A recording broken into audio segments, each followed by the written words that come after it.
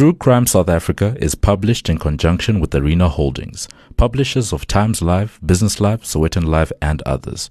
The opinions expressed in this podcast do not necessarily represent the views of Arena Holdings and its affiliates. Welcome to True Crime South Africa. I'm Nicole Engelbrecht, and you're listening to my interview with Dr. Herstel van Staden, senior forensic pathologist and star of the Via television series Autopsy. This episode is sponsored by the upcoming new release, suspense-filled action movie Hot Seat.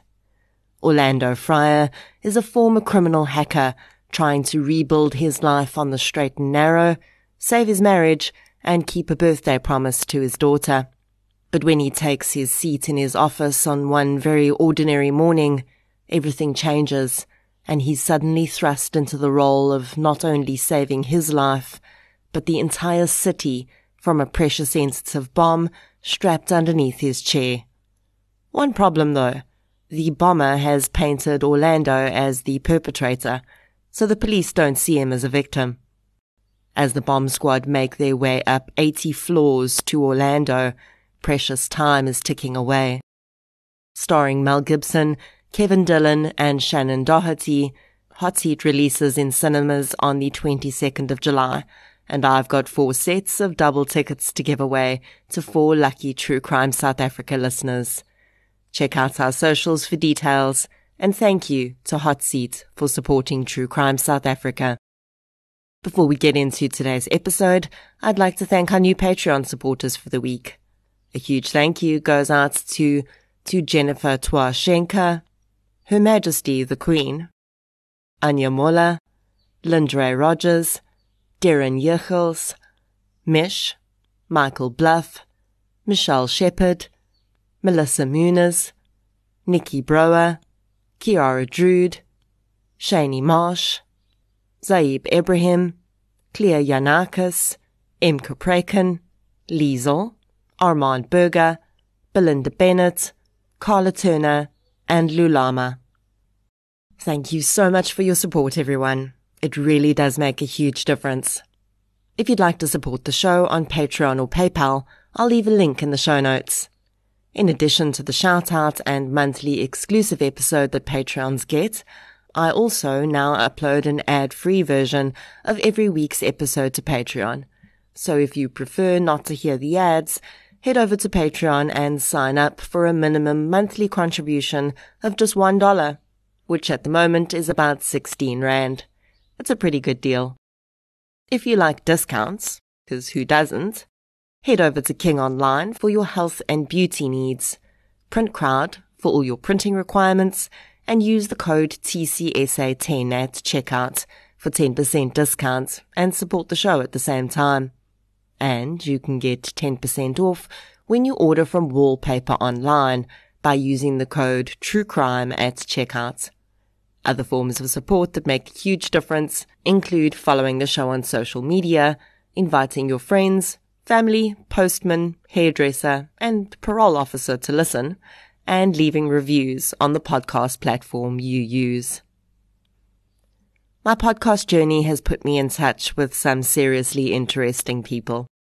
I really enjoy chatting with and interviewing people who work in various fields related to true crime, because firstly, they're just interesting people, and secondly, I learn a lot from these conversations that I can apply when I cover cases for the podcast. I also think that as a true crime consuming public, we almost have a responsibility to learn as much as we can about the reality of what happens behind the scenes, so that we can consume this content in an open-minded way. Dr. Herstel van Staden is a forensic pathologist. She's one of the last people who sees a deceased body before it is laid to rest. She also recently set aside her scrubs and protective gear for the relative glamour of the small screen in a television series currently being aired on DSTV called Autopsy. I had the distinct pleasure of chatting with Dr. van Staden about her career, the show, and the book she's writing. Here's my interview with her. The following episode may contain sensitive material, including descriptions of violence, sexual assault, or graphic descriptions of injuries to victims. If you feel you may be triggered by such material, please consider this before accessing our content. To access trauma counseling or services, please see the helpline information on our show notes. I'm Herstel van Staden. I'm a senior forensic pathologist working in Johannesburg. When I interview people in interesting professions like this, I always like to understand how they came to be in those occupations, what inspired them, and even the academic routes they took to get there, because that usually makes for an interesting story. But it also helps others who may be considering these professions themselves or have children who may want to pursue it. Okay, so I think my route is maybe a bit different from other people's. I was in the fortunate position that I actually chose forensic pathology rather than choosing medicine. I was 14 years old when I decided I wanted to do forensic pathology. So I've always known that I wanted to be a doctor. You know, I grew up with my father watching things like Quincy and Murder, She Wrote, and by nature, I'm very inquisitive. I also read a lot. And when I was 14, like I said, I started reading Patricia Cornwell's Case Scarpetta series. And it's just like the penny dropped. I just realized that this is exactly what I want to do. So I actually did medicine in order to be able to do forensic pathology and not other way around. I then started studying medicine, finished medicine, did a year of internship and a year of ComServe. At that stage, we only did 1 year of community service. And then I started doing some assistance in theatre, which has actually stood me in very good stead. I also did a few locums, and I was involved in a clinic at Netcare's Garden City Clinic, where we did executive medicals and insurance medicals. And in 2006, I then applied for a post in forensic pathology, and I started as a registrar, eventually writing my exams towards the end of 2009. I wrote in August. I qualified in October of 2009.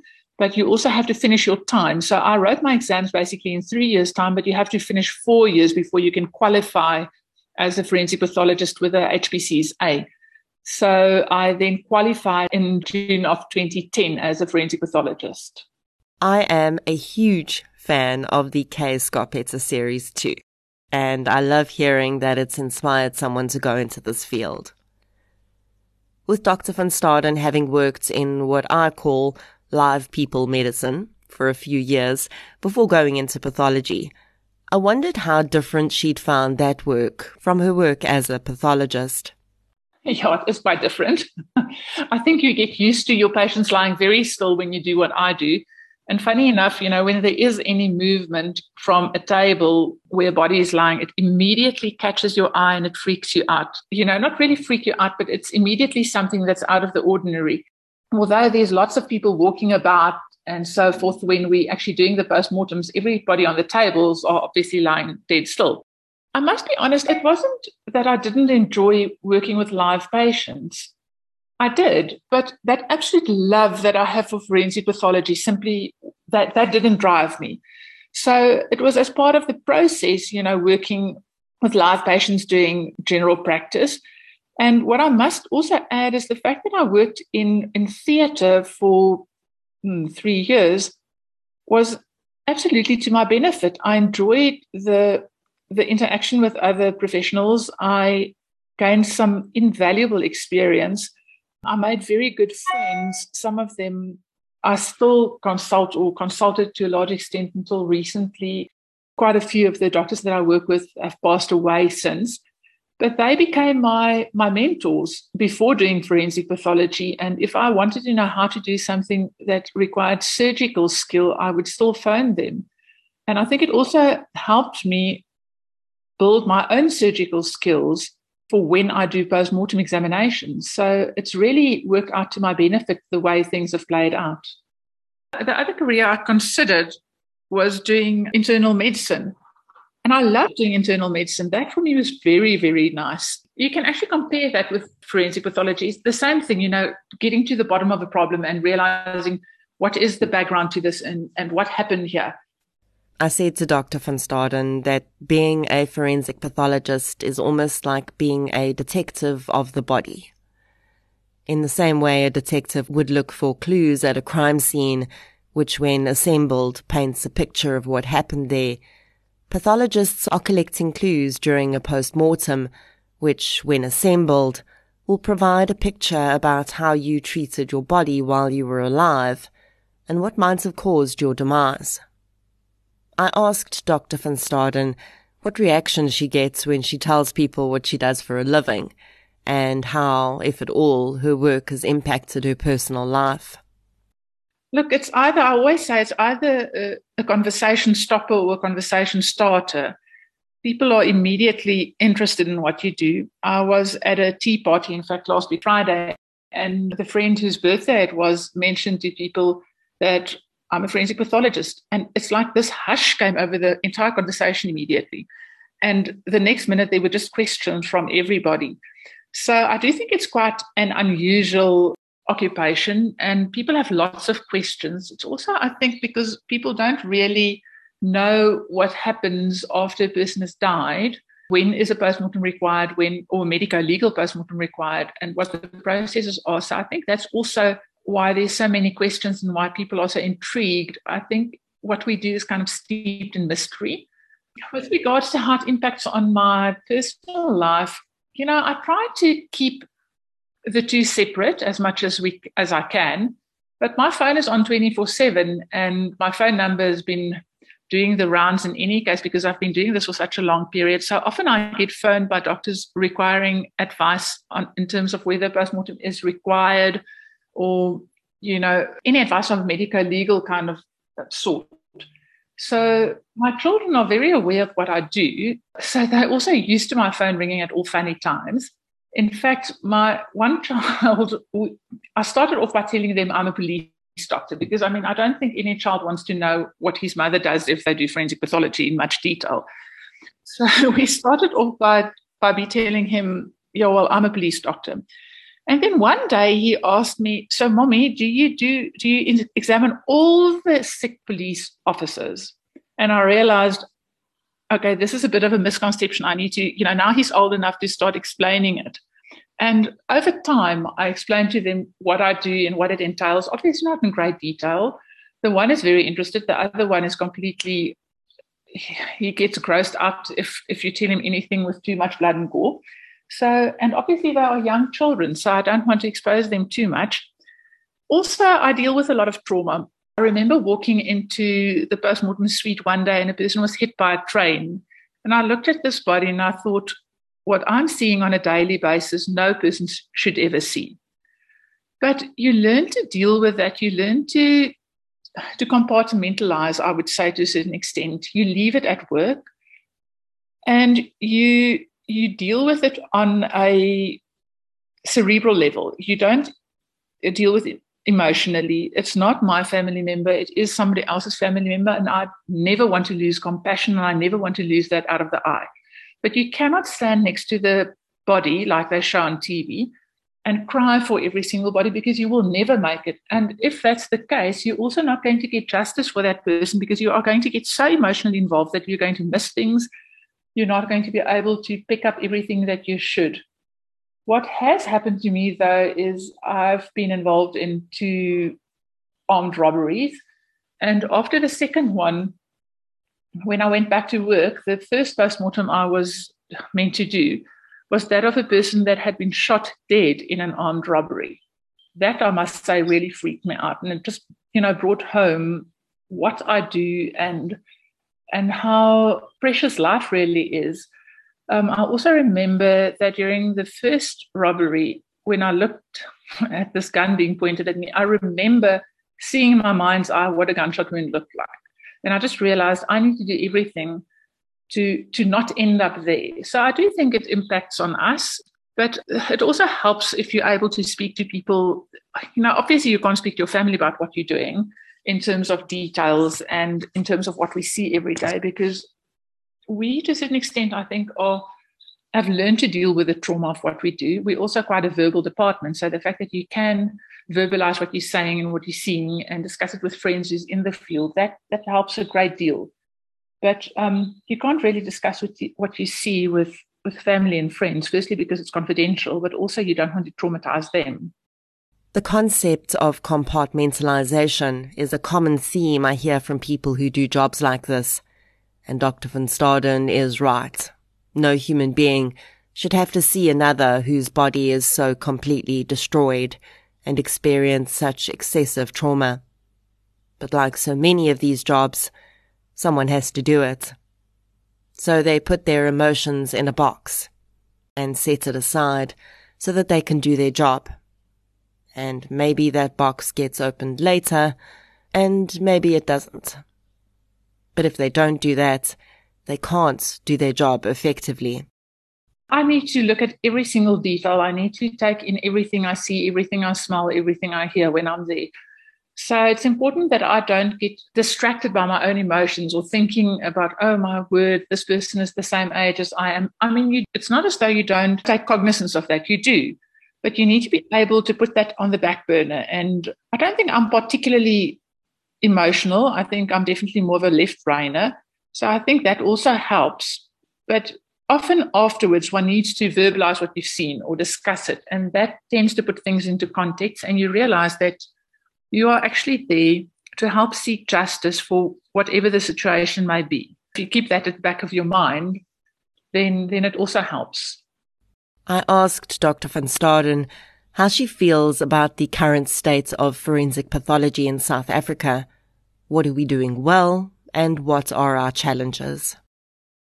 Look, I think we are training excellent pathologists. I think I'm quite involved with training as well. And for me, it's really important that we train good pathologists, people that's able to assist court, to assist in the process of justice. I really think that's important.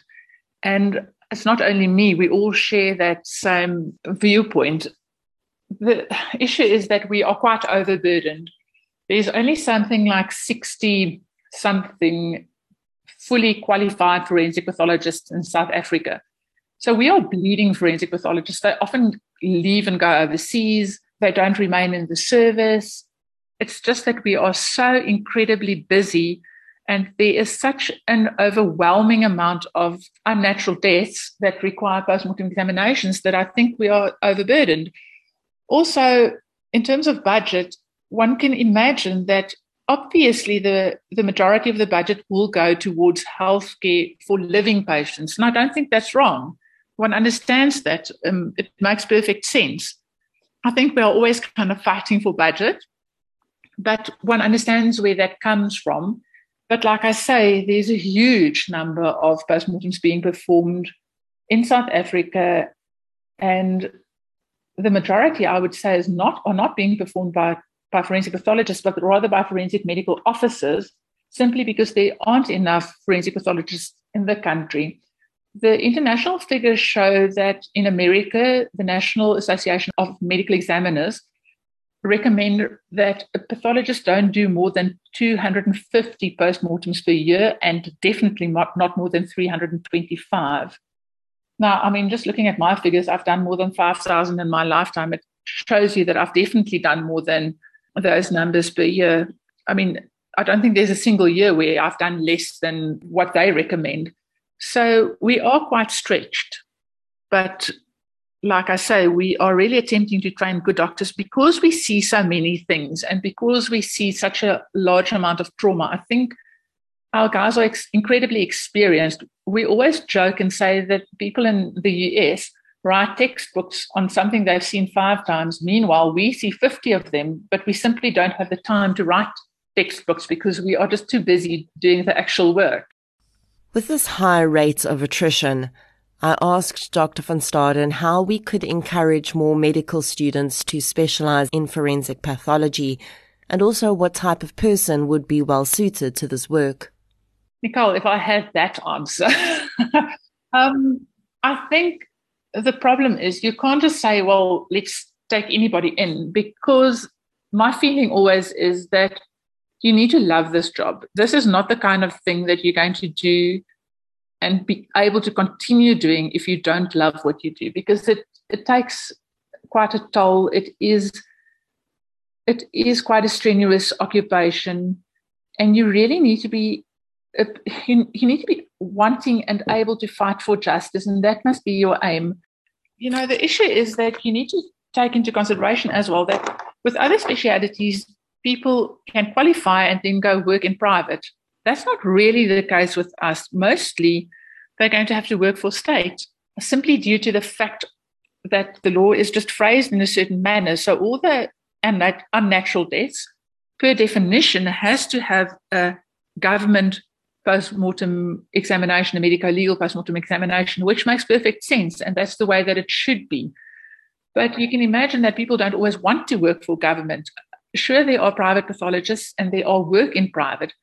But it's not like in another specialty where people can qualify and immediately leave and go work in private. People want to know, how much experience do you have? They're not going to ask you for your opinion unless you have been doing this for quite some time and you are experienced, because of the gravity of the things that we deal with. Not that I think that other specialties don't have that, but, that's the first thing they want to know. How much court experience do you have? How many post-mortem examinations have you done? Have you seen this and that amount of trauma? In terms of what the requirements would be, in my opinion, I think you need somebody that's very resilient, somebody that's tenacious, somebody that can stand their ground. When you're doing forensic pathology that you will be exposed in court to people who might not like what you're saying. I mean, I've had a defense advocate say straight out to my face in an open court, well, if this postmortem had been done according to international standards, what? And fortunately, I was not intimidated by her, and I could tell her, well, actually, it was done according to international standards, and can I refer you to this and that? And in fact, I could also, I had the benefit of knowing that they were looking for a second opinion, which they couldn't obtain because the other departments actually said to her, well, they agree with the report. But you need somebody that's not going to be completely smashed if they have somebody saying that to them. You also need somebody that would probably have a bit of thick skin when they do go to court, somebody that's meticulous, that don't mind going back 2 and 3 times, checking the same thing. A bit of OCD, I think, also helps. I've left the autopsy suite and then thought, yes, I can't remember if I checked this or that. And I went back and I checked it the second or third time. And the other thing is, I think one always needs to remember when you're doing pathology that you are not the judge and the jury for whatever is happening or whatever happened. We do postmortems on people that were involved in crime as well, so the perpetrators, as well as on the victims. And it's not your place to actually decide what happened before, who was wrong and who was right. If you can get us some more of those people, that would be great. With more than 5,000 autopsies under her belt, you'd think that Dr. van Staden's memory of most of these would have all merged into one by this point. But with her clear and intense focus on the humanity of the people who arrive on her autopsy table, many of the cases she's seen stay with her. There's always cases that remain with you.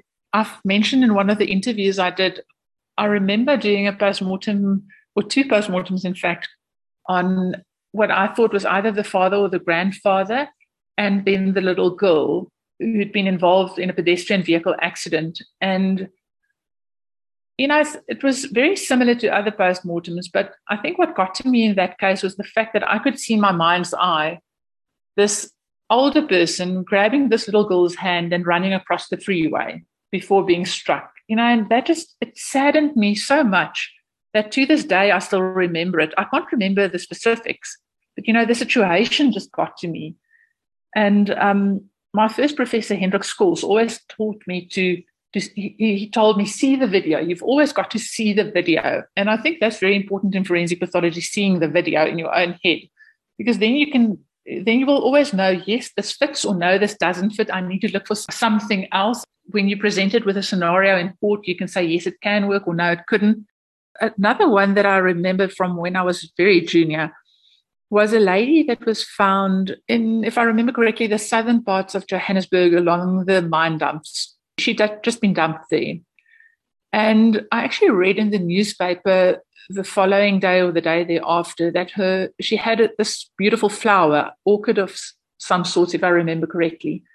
and how they had waited for this flower to bloom. And the day that she was abducted and then died, this flower actually bloomed. And I could never follow up on it. I could never find out what happened afterwards, as unfortunately happens most often. But that was also something that struck me. It's the human part of the stories that remains with you. I did the postmortem on both the mother and the baby, where the mother was accused of having murdered her baby, and she then committed suicide. And on the day of the baby's death, or the day after, I can't remember very well. And I was very junior. I think I was actually still working with Professor Scors at that stage. So that must have been within the first 6 months of my starting at forensics. And the baby had actually died from a respiratory tract infection of some sort. So it was a natural death. And the mother committed suicide because the community was blaming her for something that was entirely out of her control. So that's the kind of cases that stick with you. The little boy that was shot by accident in, I think it was Parkmore a few years ago, also, where the owner of the house thought he heard a sound, and he himself, I think, had been robbed before and fired a warning shot in the direction. And it was the lady that was working for them. It was either her son or her grandson that was then struck by the bullet and killed. Those are the stories that remain with you, and I think that you carry along, I suppose, forever. And I found these answers truly amazing. You might expect someone like Dr. van Staden to remember the weird and strange cases. But no, it's the ones with the very simple but poignant human elements that stand out for her. The woman whose long-awaited orchid bloom came on the day of her death. The mother whose community unfairly turned on her. The child who became a victim of someone else's trauma. For me, it's always a question of, this is somebody's relative, whether it's their father, their mother, their child, whatever the case may be. And that's how I treat every single person that comes across my table. I don't think of them as being the robber or the victim. To me, it's a question that this person was loved by somebody at some stage, and I need to do the best of my ability to do the best postmortem I can. It's not my place to judge them. It's not my place to have an opinion on their life or how they got there. I try to see the human behind what we're doing. I think all of us at the mortuary are very aware. It's a privilege dealing with people's families and helping them find answers and getting them, or helping them to get closure. I think one should never, lose track of that. I think it's important for us to understand when a forensic pathologist comes into the picture after a death. So I asked Dr. van Staden to explain what might happen after a body or death is discovered. So only when a person dies an unnatural death, and that's defined in the law, would they actually require medico-legal postmortem examination. If they had died a natural death, they are still allowed to undergo a postmortem, not a medico-legal, but that would be private, and they would have to request that from a private pathologist. That can be arranged. So if a person dies an unnatural death, the police is involved from the get-go. The police then complete what we call a SAP 180 form. So that's the form that firstly gives us information regarding what happened to this person. I'll get back to that in a second. But secondly, it also gives us the authority to do a medico-legal postmortem examination, because you can imagine that we can't just grab anybody off the street and decide that we want to do a postmortem on this person. There's severe consequences to that. So on that SAP 180, they are meant to indicate the race, the gender, the age, and any additional information that they might have. What happened to this person? Who was involved? Do they know what happened to this person? Unfortunately, we often don't get much information. I think the standard line is found dead and felt, or found dead. So thereafter, the police would actually investigate the scene, investigate the surroundings, investigate the circumstances. Our guys from forensic pathology, our forensic pathology officers are then contacted and the body is then removed to the mortuary. Identification takes place either before or after the postmortem had been conducted. It is not a requirement for the postmortem. You can imagine if you look at the amount of bodies that actually remain unidentified at our facility and across South Africa, that if we had to wait for every single person to be identified, there's quite a number of bodies that would never undergo the required postmortem examination.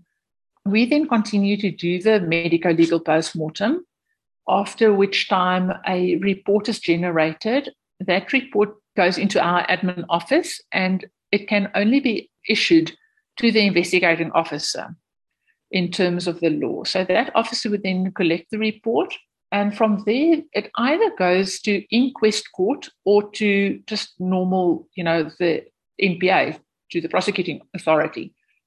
So in cases where there's clearly been crime, it would these dockets would go straight to the NPA and somebody would be prosecuted if they knew who the person was to be prosecuted. If, for example, a death such as a suicide occurred, that docket gets referred to the inquest magistrate. So in an inquest court, nobody specifically is being charged with anything, but certain findings need to be made, such as the identity of the deceased, which sounds ridiculous, but sometimes we get very decomposed bodies or bodies that were burned beyond recognition. So the first determination is the identity of the deceased, the date when the deceased passed away, the cause of death, and then is there somebody that can be held accountable for this person's death? So in, for example, a case of, a suicide, nobody can be held accountable because the person that's accountable has died in the process. But sometimes, and the good example, I think, is the Annika Smith case in Pretoria, when inquest is being held to see, is there anybody that can be charged with her murder? So they know it is a murder, but they don't know who can be charged. And in such a case, there's interested parties, not accused parties, and everybody is allowed to have legal representation present, but nobody's physically being accused of anything. So that's the two paths that it goes, either to the NPA or to the inquest magistrate. And sometimes we are asked to testify in either one of those instances. Obviously, if it goes to open court, then we testify in open court. But with inquests, either it is what we call an open inquest where we testify, or a paper inquest. That would just be where the magistrate looks at the documentation and, like in a suicide, see, well, there's nothing that looks suspicious, and he signs off on the case. And it would then end there. Unidentified bodies in mortuaries always make me think, because I wonder how many missing person cases could be solved if that body could be linked to a missing persons report.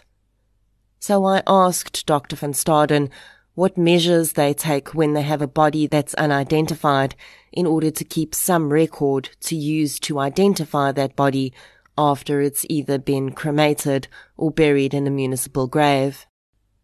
What we do is we actually take fingerprints on all the bodies so that we have some kind of record, and it's then the police's job to try and identify bodies with fingerprints. We don't take, as far as I know, DNA from everybody.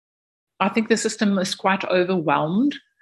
But yeah, we do sometimes take DNA, like in cases where a person is burnt beyond recognition, where we might have an idea of who that person is, and we then take DNA as confirmation. Remember, the issue with DNA is that if you take DNA, you need something to compare it with. I think that's the problem with things like CSI. They create this impression that you take DNA and it's like an ID card just pops up.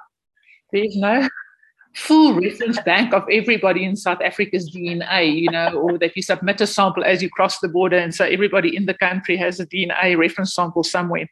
So the minute you take DNA, it's useless until you have some DNA to cross-reference it with. Remember how Dr. van Staden spoke about how she sometimes would be driving home from an autopsy and start to wonder whether she'd looked at something, and she'd go back and double-check? Well, she did that with this interview too.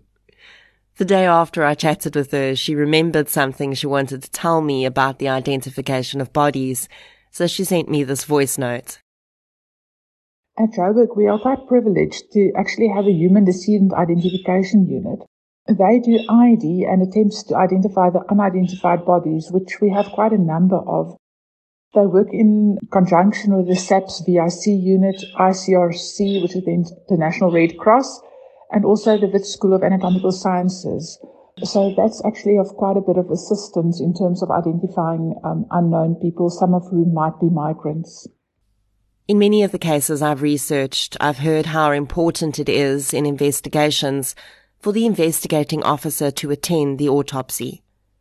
There's so much to be gained from the exchange of information between the forensic pathologist and the IO during the course of the post-mortem, and yet it rarely seems to happen. I asked Dr. van Staden what her experience has been around this.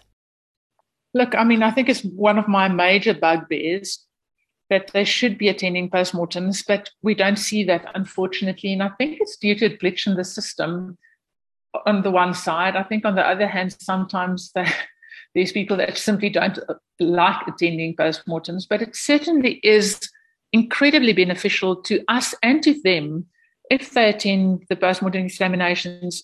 When you are there, you can immediately exchange information. So I can immediately understand what happened at the scene, what are they thinking of, what was found, what's important, and I can also immediately convey certain things to them. I think you need to look for this as a murder weapon, or this is something that's very strange, or I don't think, this was the primary crime scene. Even better so, if we are called to the scenes, then we can offer some assistance right from the start. Because by the time we do the postmortem examination, the body has been refrigerated, obviously. It tends to be the same police officers that attend postmortem examinations.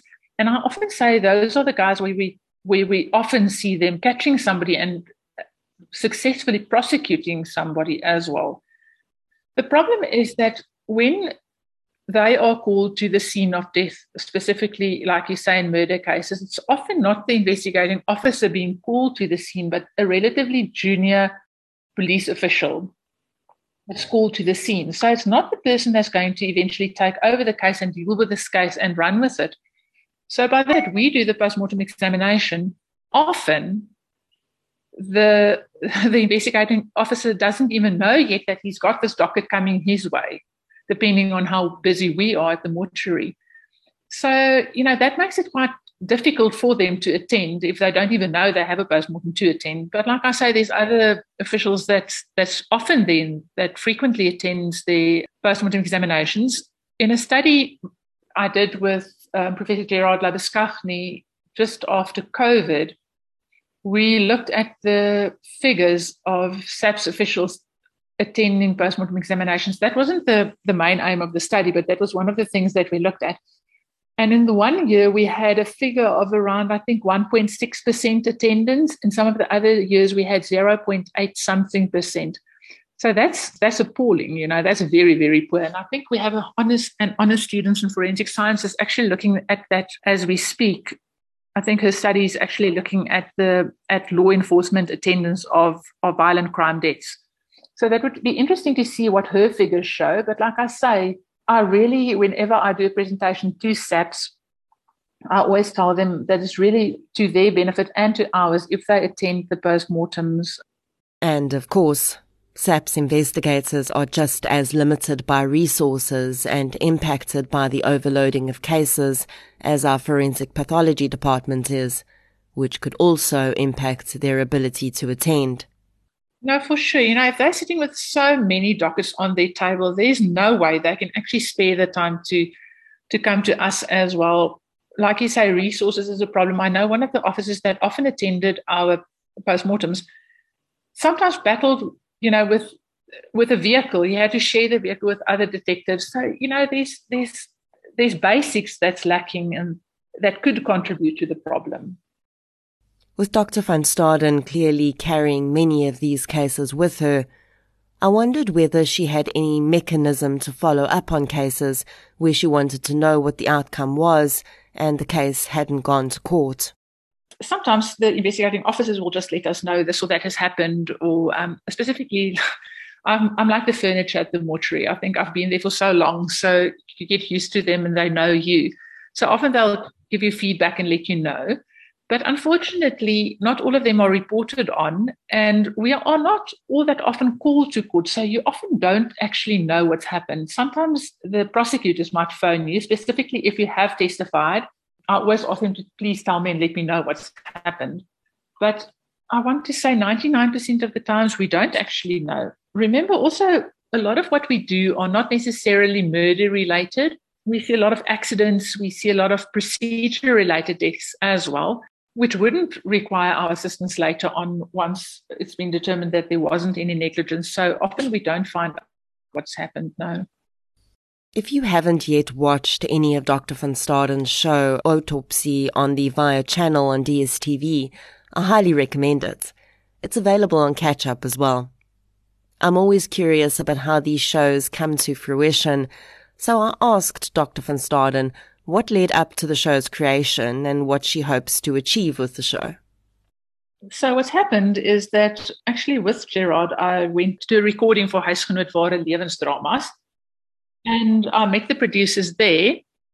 And when Mark came up with this idea for Autopsy, he contacted me and he said that they were looking for an Afrikaans pathologist, which is, like I told you, there's not very many pathologists in South Africa, let alone Afrikaans ones. So we then started playing around with ideas, and that's how I became involved. So it grew from there, throwing ideas around, and it simply grew on from there. What we want to achieve, I think, is to actually open the window a little bit and show people what we do, how does it work, what's the work involved behind the scenes, who are the people involved, what goes into any types of crime or other types of cases. And I think the one thing that's very important for me is to address this misconception that the police are simply not interested and pathologists, that nobody cares. I think that's the idea I sometimes get. And we really do care. There's incredibly committed police officers and pathologists and other scientists working very hard and with a lot of dedication to be able to give people closure and answers, and that really carry these things on their heart. And I think that, to me, was really what I wanted to portray. The cases selected for Autopsy are really quite interesting in both subject matter and victim profile, and I wondered how they chose the cases they're covering in Season 1. So we started off with a lot of the cases as mine that I did, and I recommended a few cases and cases that I think stood out for me. We then presented them to Via, who's the channel on which the program is airing, and they said yes or no to certain cases. That we then also had to obtain permission from SAPS because we were speaking to their people, and they also said yes and no to a few cases. So we had to add some new cases then, and then I contacted some of my friends. I actually contacted Jannie de Lange, who's a colonel for the investigative psychology unit, and he recommended a few cases as well. So if I remember, Mark also came up with a few. It was really a group effort. And then Dr. van Staden is on a roll, because she's not only working on the show, but she's also working on her very first book. Yeah, so I've been offered a book contract, basically the same principle as Autopsy, but, when it's your own book, with any book, I suppose, you have more time to tell the broader story. And like in a TV series, you only have, I think, 22, 23 minutes. So there's relatively limited amount of information you can convey. So in the book, I do a few different cases. I think there's one that overlaps with the TV series as well. But I also go into a bit more detail regarding how does a post-mortem examination work? What's the conditions like under which we work?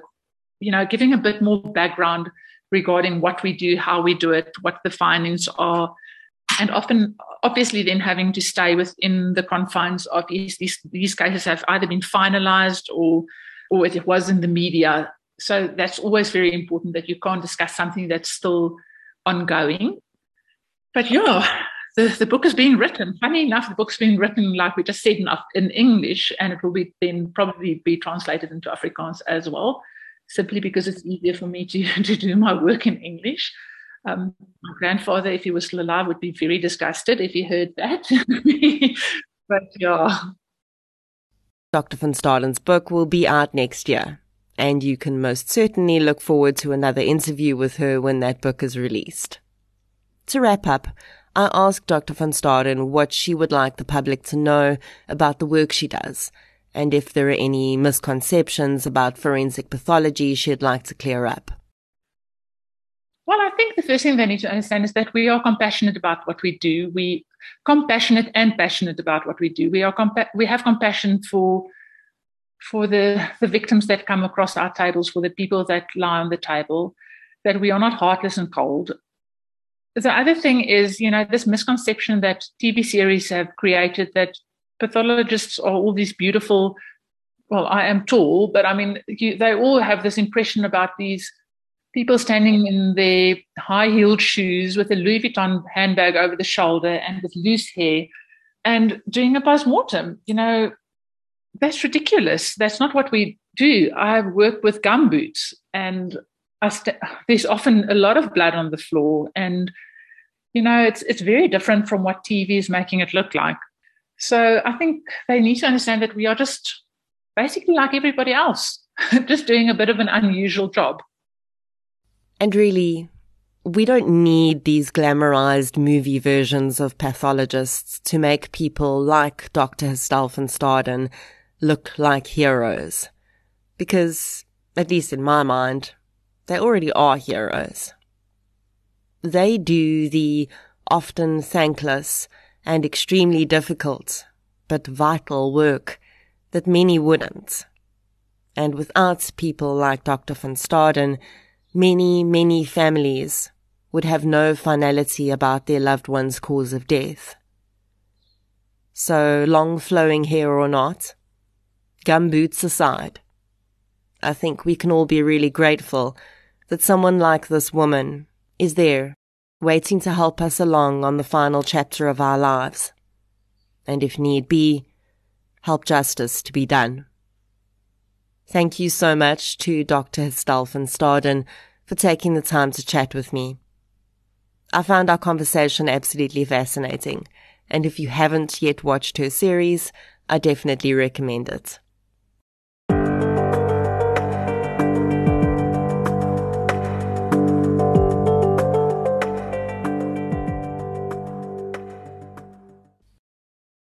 Thank you for listening to my interview with Dr. Herstal van Staden. If you'd like to hear more victim-focused true crime content, please subscribe to True Crime South Africa on the platform you're using to listen right now.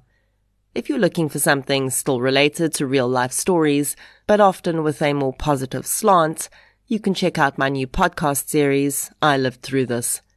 You can follow both podcasts on social media. We're on Facebook, Twitter, and Instagram. I'll be back next week with another episode. Until then, thank you for your support, and I'll chat to you soon.